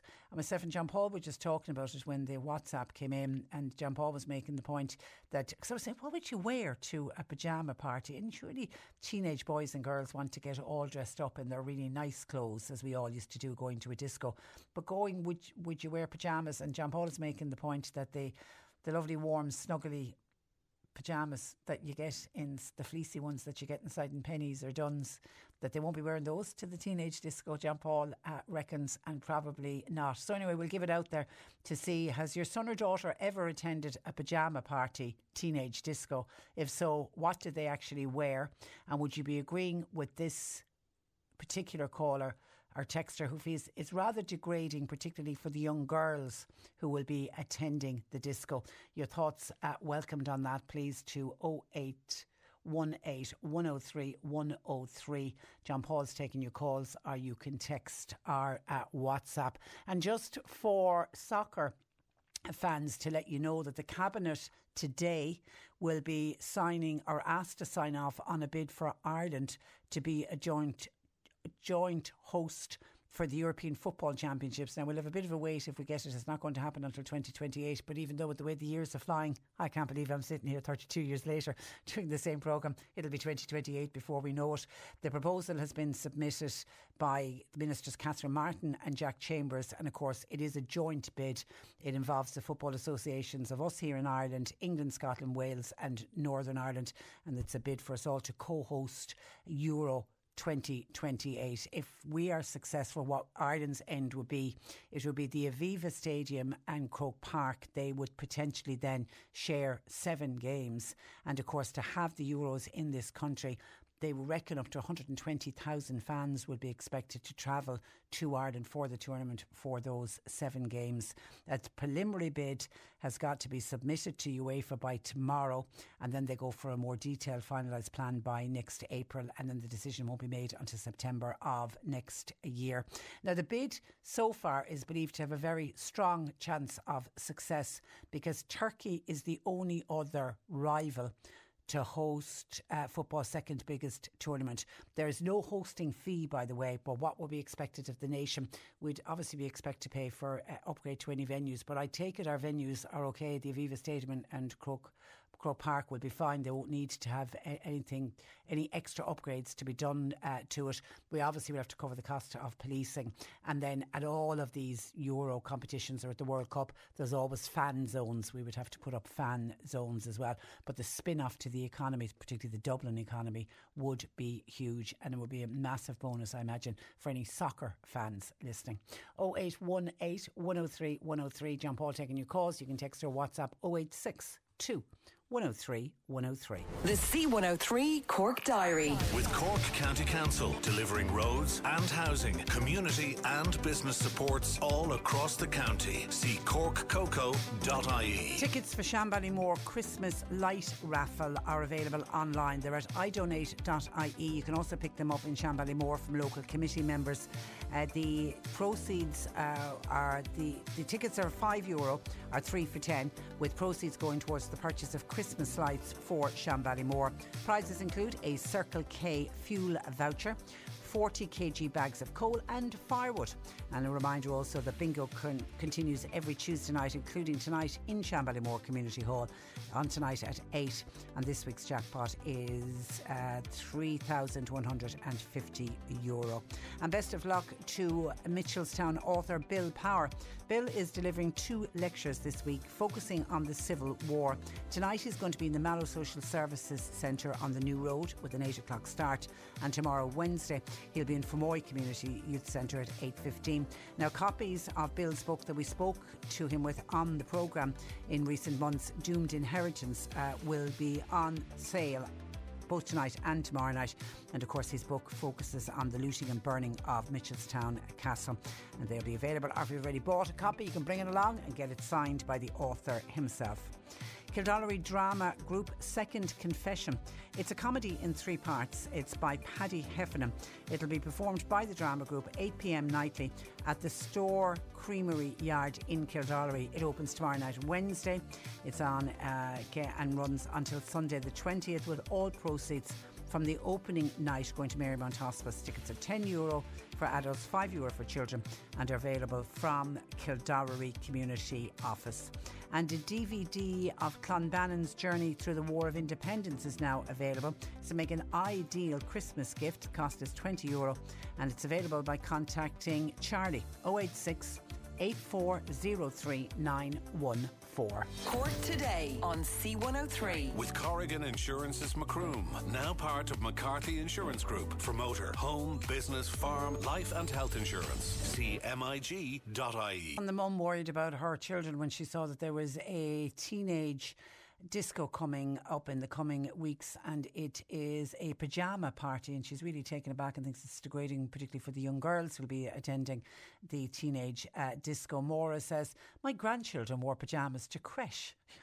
Yeah, there's like a pyjama day. I think it should stop at that age. Some teenagers are very concerned about their image. I'm just wondering what the boys would actually wear to a pyjama party, and would many teenage boys agree to going to a disco dressed up in pyjamas? I'm also wondering how many of the girls would agree to go in pyjama parties. They're also conscious of their image, and at that age, particularly that young teenage age, you want to look your very best at the disco, and I'm wondering how you can do that in pyjamas.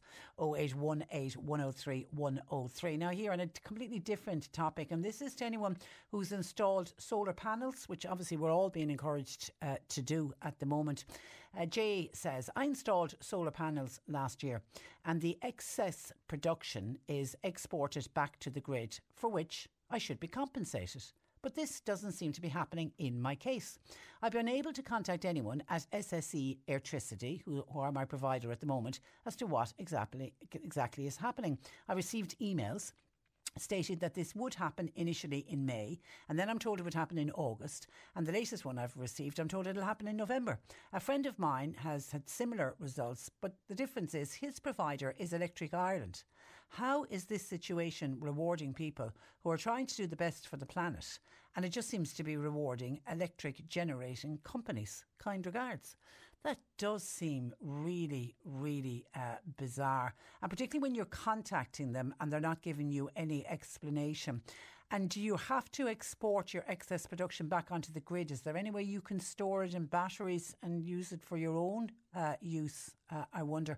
We'll see if we can look into that, but we'll also give it out as a shout out to anyone who has had solar panels and the excess production. If you are exporting it back onto the grid, have you been compensated? And you should be compensated for it. I mean, you've paid out the initial money to get the solar panels in.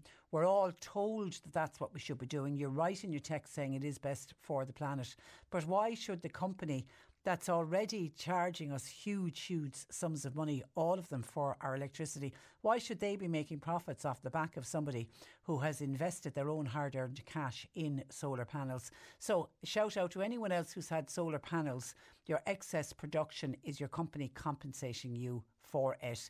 And can you offer any advice to this listener and also to his friend who's having similar results, but with a different provider? So, because my initial thoughts when I saw your text was, what if you swap provider? Would that help? But obviously if it's across all the providers, that's not going to help in your case. If anyone has an explanation for that, and we'll see if we can find out what's going on as well. 0818 103 103. We spoke about insurance earlier on.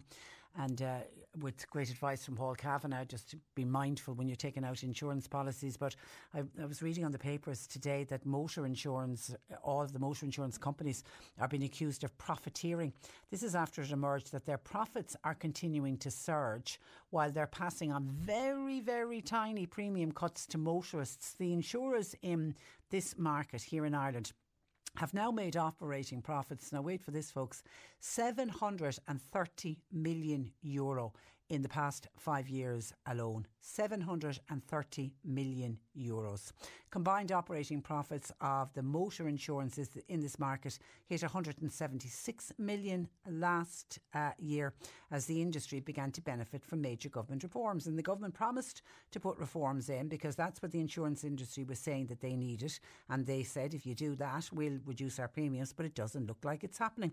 Despite their profits shooting up, the cost of the average motor premium has only dropped by about 2% last year, and they compared with the previous year, and they reckon on average the average motor insurance premium is about €600. Now this is a report that's come out from the Central Bank of Ireland, and their report is showing that insurers, brokers and lawyers continue to rack up huge financial gains from the motor insurance industry. The operating profit margin, which is a measure of how profitable a business is, that's shot up for the motor insurers. In the past 12 months, for example, the gross profit margin for motor insurers in this country has averaged 4%. But in the last 5 years, it's tripled to 11%, according to the Central Bank. Despite a small rise in the cost of settling claims last year, something we've discussed before on this programme, the average cost for policies for settling claims is 20% lower this year than what it was in 2019. The industry has repeatedly said it's the cost of claims is the key driver and the reason why our premiums have been so high over the last number of years.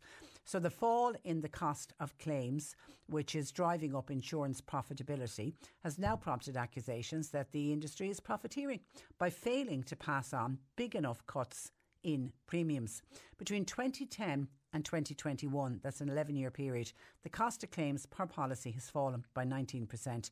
And something we've discussed, and we've discussed that figure with the Director of the Alliance for Insurance Reform, Peter Boland, who's been shouting from the rooftops saying that more needs to be done to reduce the cost of premiums, not just for private individuals for our motor insurance, but also for businesses. They fight really hard for businesses because some people are going out of business because of the cost of insurance. And Peter has accused the motor industry of profiteering. He says between the huge level of operating profit being made on motor insurance premiums and their stringent refusal to pass on the benefits of reforms to liability policyholders, he says it's difficult not to categorise insurers' current behaviour as simply profiteering, and they're profiteering at the expense of policyholders and the state. He said motor premiums should come down, he reckons, by 20% due to the savings that the reforms the government have introduced and are yielding for insurers. Now, obviously, straight away, the lobby group Insurance for Ireland, who represent the industry, they claim that the cost of motor premiums were down 17% between 2017 and last year. But the Central Bank are saying something different. The Insurance Ireland, their chief executive, Moya Murdoch, she says premium costs have fallen. She says for a fifth successive year, she says Insurance Ireland members remain committed to passing on the benefits of lower costs to customers. And they may have come down, but I think the problem the Central Bank has, and the problem like groups like Alliance for Insurance Reform has, it's the small amount, it only dropping by 2%, particularly when Peter Boland reckons it should be dropping by 20%. So again, we go back to that old adage, when you do get your premium in, to make sure that you are shopping around to see if you can get the best value and don't just take the premium as soon as it arrives in. 0818 103 103. John Paul taking your calls. Text WhatsApp 0862 103 103. Cork Today on C103. With Corrigan Insurance's Macroom, now part of McCarthy Insurance Group. They don't just talk the talk, they walk the walk. CMIG.ie. This is the Cork Today replay on C103. Joe Heffernan joins me. Good afternoon to you, Joe. Good afternoon, Patricia. And myself and John Paul were just saying, you're some man for one man. Tell us all what happened to you this day last week.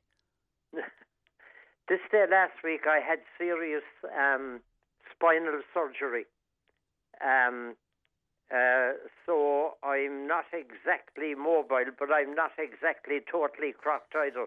But was, now surgery on your spine, as JP would know too, is not, it isn't small stuff. No, and not something you'd be running up to do every day of the week. But you're you're recovering, looking after yourself, and the brain is still working, and the voice is still working.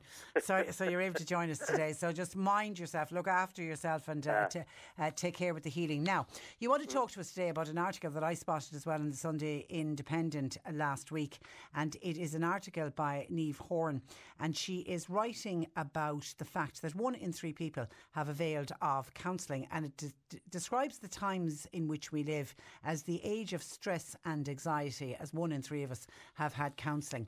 Do you firstly take comfort from the fact that people are realising that they're in a bit of trouble with stress and anxiety and they're going forward to get help? Couldn't agree more.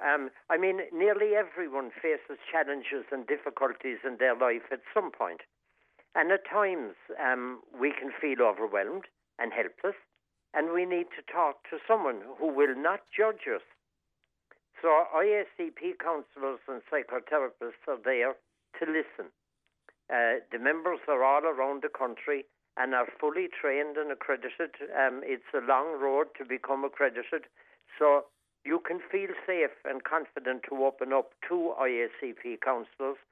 And there's 2,500 of us in the country at the last count that I knew anyway. And you've got the skill set in which to help the person. You do. You've an awful lot of hoops to jump through before you become accredited.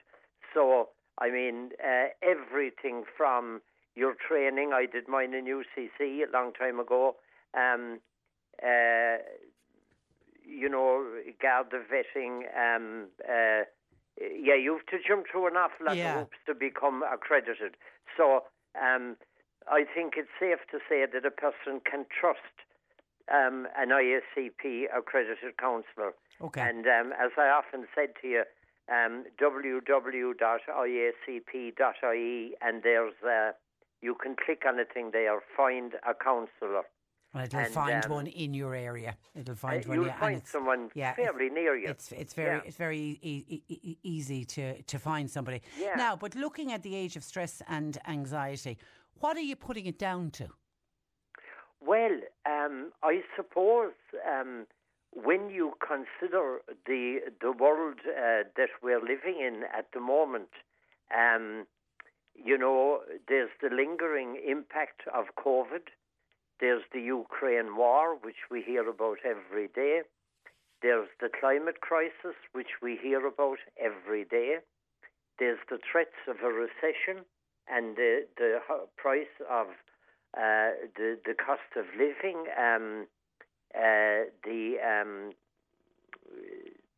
the cost of housing. The word of the year, according to the Collins Dictionary last year, they come up with a word of the year. And they came up with perma-crisis, all one word, perma-crisis. In other words, we're permanently in crisis these times. And if it isn't A, B and C, it's D, E, F. But it's a very tough old world. And some people are able to deal with that better than others. And it's the ones that are not able to deal with it. And the ones, I was looking at the latest study, 2/3 of people reported feeling stressed often or sometimes. And that's a worrying figure for people to say that they feel stressed often or sometimes. And it's when that stress and anxiety gets overwhelming, that's when alarm bells should ring and you need to go get help. Exactly. When it's affecting one's life in a negative way, if a person is finding that they're not sleeping well, if their appetite is gone way down or way up, and that they're constantly thinking about problematic issues. Sometimes talking with a trusted friend is a big, big help and can be enough. But other times it can be very, very helpful to talk to someone who is trained in listening and empathic in ways that, we talked one time about toxic positivity. And if you say to someone this, that, and or the other thing, and if they say, you'll be grand, that's not really what the person wants to hear. They want to be listened to. They want to have their feelings about the issues teased out. When you wake in the morning and when you start with these worries, how does that feel, for example, rather than, it'll pass. Mm-hmm. No, there's nothing wrong at some stage in a consultation with this too shall pass, but it's not really what the person wants to hear, especially initially.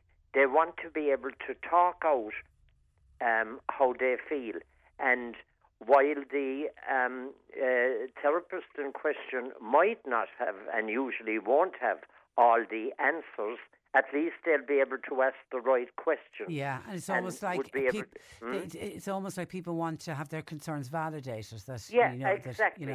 And then there's also a study that came out in July spoke about people feeling lonely and isolated. Now, for people who suffer and who describe themselves as lonely and isolated, that can lead to social anxiety and health anxiety.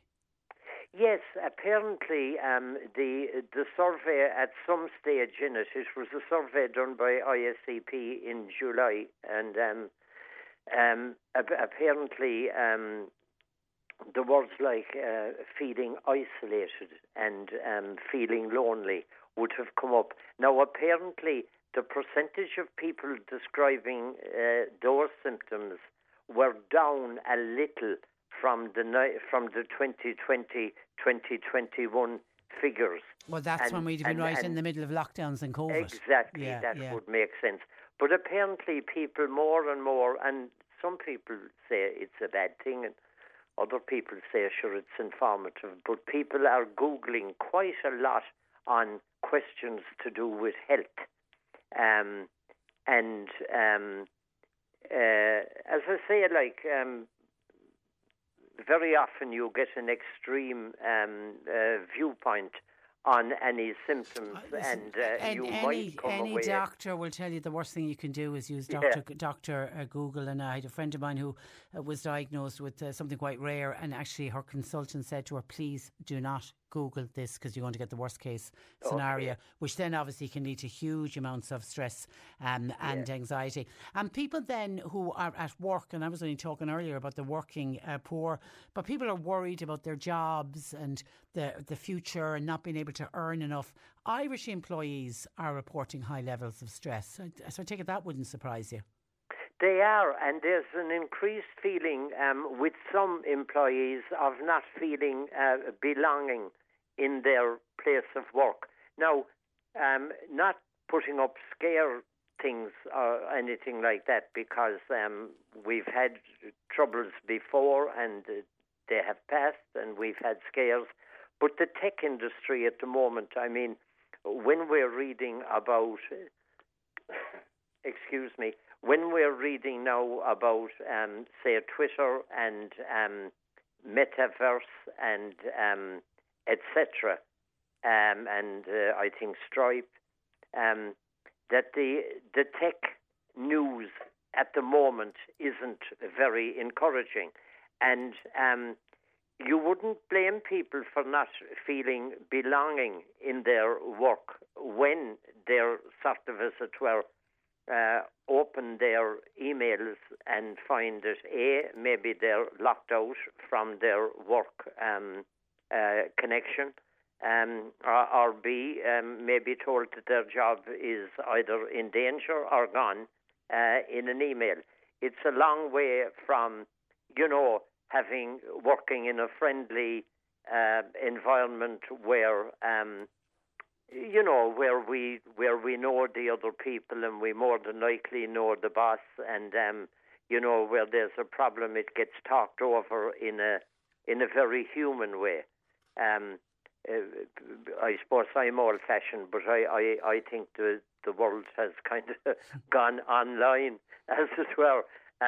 It has, and you wonder what it's going to do for relationships going forward. It's, I often wonder about that. Okay, but the message we're trying to get across to people today, if you are suffering from stress or anxiety, or we've hit a nerve with anything we've spoken about today, is to reach out. I mentioned earlier we're going to be discussing this with Ken this morning, and I was making the point to him, there was a time when we looked at the Americans who always had their therapist, and we all thought, God, there must be something wrong with them. There's nothing wrong with having a therapist. No, it's a sign of courage. It's to be praised when a person walks in the door. I always say that well done. It's great that you have, decided you're going to talk over. It could be anything. The usual issues that arise down through the years. Depression, addictions, eating disorders, obsessions, whether of just thought or OCD, phobias, self-harm, PTSD, whatever issues are troubling a person that they wish to share in a safe, confidential setting with a trained, accredited psychotherapist. It might be something that's not on that list at all, but if it's troubling a person, and if they don't go through any hour of the day really without this popping into their heads and sort of taking over their thinking and leading to a feeling of maybe feeling down, or fear of going out, fear of meeting other people. I mean, in extreme cases, that can be, say, agoraphobia, where the sufferer is afraid to leave environments they consider to be safe. A contributor a lot to that same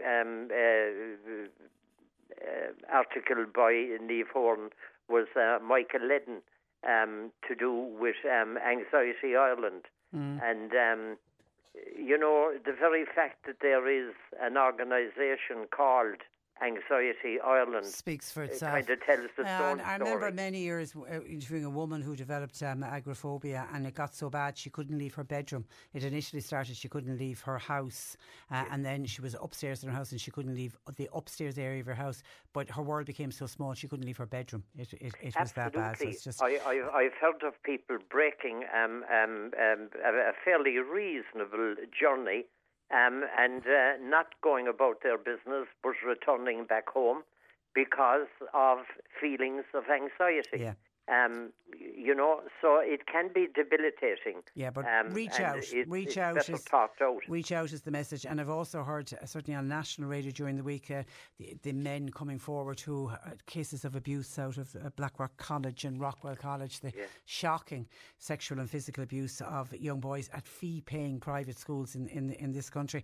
But the amount of them that said they'd gone for counselling or they needed to get counselling. Some of them waited well until into their adult years, but they realised it was just taking over their lives. But only for counselling they were surviving today. So it does work. So www.iacp.ie. Listen, as always, a pleasure to talk to you, Joe. Thank you for that. Have a lovely week. Look after that back, and we'll talk to you again. Talk to you again next week. Take care.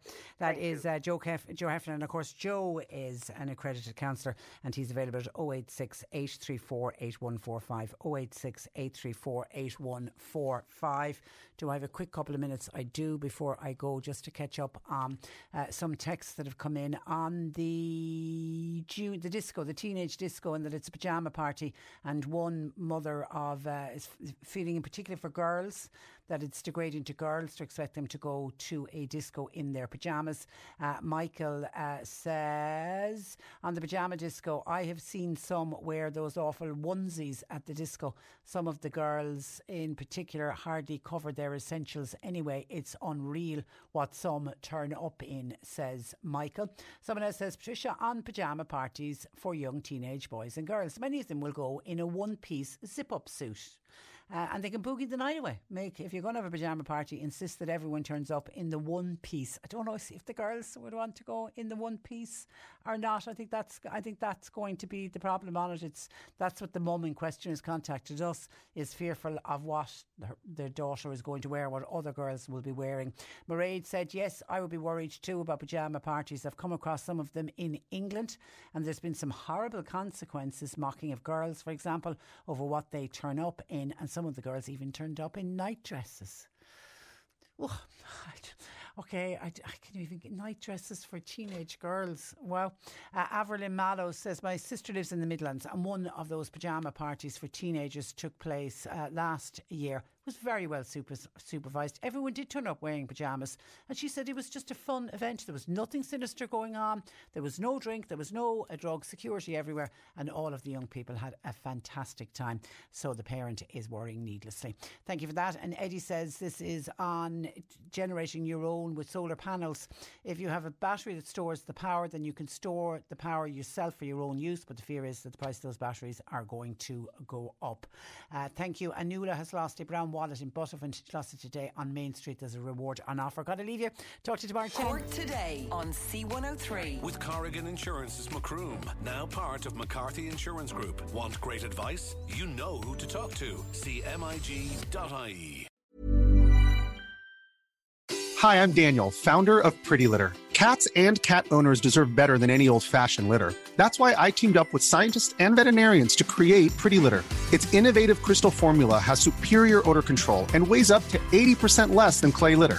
Pretty Litter even monitors health by changing colors to help detect early signs of potential illness. It's the world's smartest kitty litter. Go to prettylitter.com and use code ACAST for 20% off your first order and a free cat toy. Terms and conditions apply. See site for details. When you make decisions for your company, you look for the no-brainers. And if you have a lot of mailing to do, Stamps.com is the ultimate no-brainer. It streamlines your processes to make your business more efficient, which makes you less busy. Mail checks, invoices, legal documents, and everything you need to keep your business running with Stamps.com. Seamlessly connect with every major marketplace and shopping cart. Schedule package pickups and see your cheapest and fastest shipping options from different carriers, with rates up to 89% off USPS and UPS rates. And with the Stamps.com mobile app, you can take care of mailing and shipping wherever you are. Make the same no-brainer decision as over 1 million other businesses with Stamps.com. Sign up with code PROGRAM for a 4-week trial, plus free postage and a free digital scale. No long-term commitments or contracts. That's Stamps.com. Code PROGRAM.